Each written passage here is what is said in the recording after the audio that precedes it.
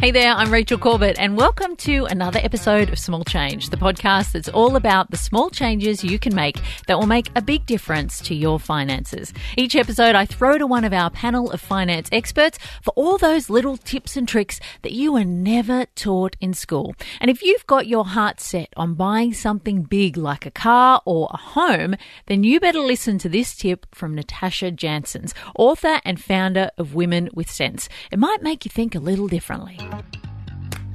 The thing about money and why it is such a taboo topic is we have been conditioned to associate our net worth with our self-worth.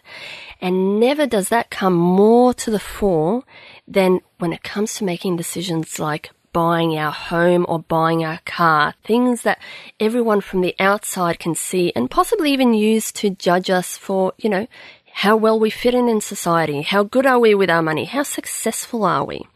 But I'm here to tell you that that way of thinking is actually really, really outdated and is actually going to risk sabotaging your financial progress and helping you achieve the thing that we all desire most, which is financial freedom. Now, because so much of our self-worth is tied into something like buying our home, it's actually a really emotional purchase. And the way most people go about deciding how much to spend on buying their home is they go and have a look at how much their bank is willing to lend them, and then they go and shop based on that price range. But I don't want you to do that. Instead, I want you to take a very different approach. First of all, stop and have a think about the next 10 or 15 years of your life. What does that look like for you? So many of us are caught up in our heads. We live life on autopilot. We don't even stop to think about the bigger picture. Factor in things like, do you plan on traveling?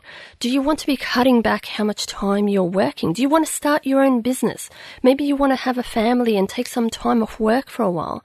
Stop and think about how all of that is going to work when you have a mortgage and factor in those mortgage repayments with that lifestyle in mind. Because the thing is, if you maximize your borrowing capacity and you go and buy the nicest home that you can afford to right now, what that means is that you're going to then potentially struggle to save money for the future, to invest, to have money set aside for the fun stuff like going and traveling and, eating out and just relaxing with your mates. Rather than going and basing your decision based on what the bank will lend you, I want you to go against the grain and buy the cheapest home that your ego can afford. By doing that, you'll be able to knock that mortgage off far quicker, you'll be mortgage free, and now the world of opportunities is starting to open up for you. The world is your oyster. You don't have a mortgage, you can go and do whatever you want. But keep in mind that the roof over your head, whether you're renting or whether you have a mortgage, the roof over your head is your biggest expense. The sooner you can figure out how to do away with that, the sooner you can start to be financially free.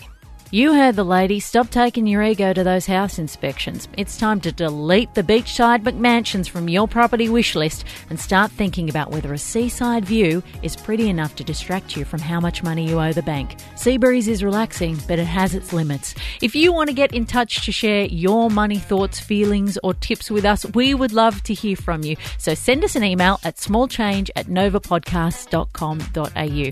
I'll see you back here on Monday.